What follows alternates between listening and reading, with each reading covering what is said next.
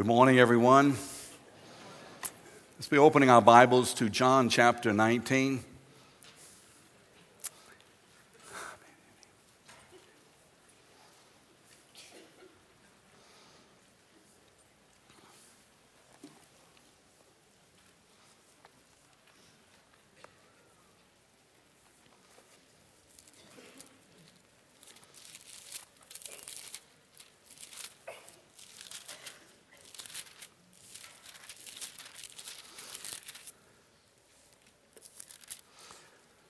This morning we continue in what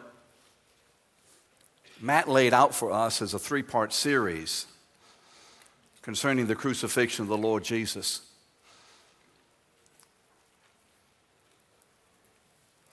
And the title is The Triumph of Calvary. That donation was from Jeff Earhart. And this morning we'll continue with this. And as we turn to John 19, I want you to turn to verse 30. In particular, verse 30.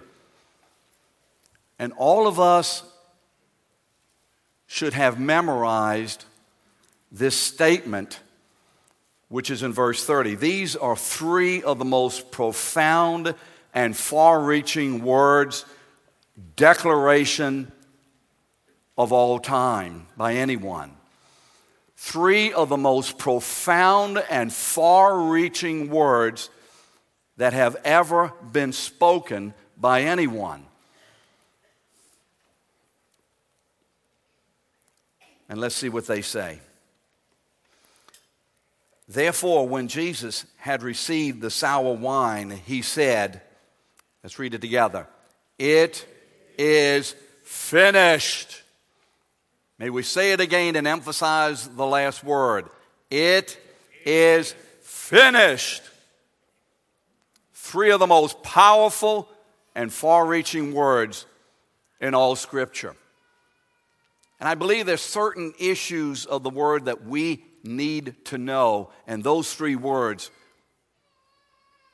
know them and know that in John chapter 19, verse 30, Jesus from the cross gathers up all of the energy that is left in his beaten body.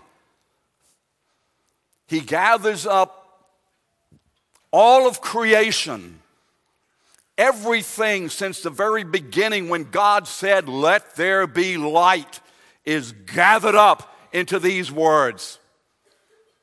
Everyone who has ever been created and whoever will be a human being is gathered up into these words. Every issue of life, every demon in hell, every molecule, every sickness, every disease, every difficulty, everything is gathered up into these words when this man, this God-man, this Savior dying on the cross finally proclaims the consummation of all the ages and all that the prophets have spoken about and have predicted. It is finished. And that's what we want to talk about this morning. Last week, you remember we learned that in Pastor Matt's sermon, we learned that our alienation from God, if you want to have a description of how God saw us, Romans 5, verses 6, 8, and 10. You don't have to turn there now. Romans 5, verses 6, 8, and 10 give us four descriptives of how we were. And Matt talked about our alienation as a result of our sin. That alienation from God was finished when Jesus' death satisfied the wrath that was due to us, having taken upon himself the full wrath of God. The eternal wrath of a holy God into himself that was due to us because of our sin. Jesus consumed it all and drank it all. Remember, the cup, drank it dry. Why? In order for us to be forgiven of our sin. Our sin, forgiveness at the highest price of all. Remember what 1 John 1:7 says. The blood of Jesus, God's Son, has cleansed us from most of our sin.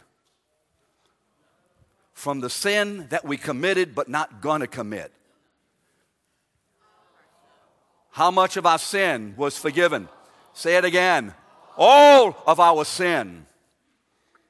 There's no such thing as me dying and going somewhere and paying for that which I didn't confess. God in Christ has taken the fullness of our humanity and has punished the Lord Jesus to death in order that we could be raised up with him to life. Having forgiven us our sin because of the wrath of God being laid on him and borne by him and completed in him.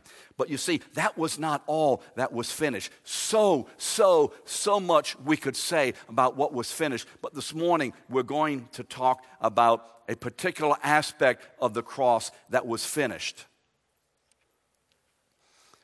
Father, this morning as we share your word,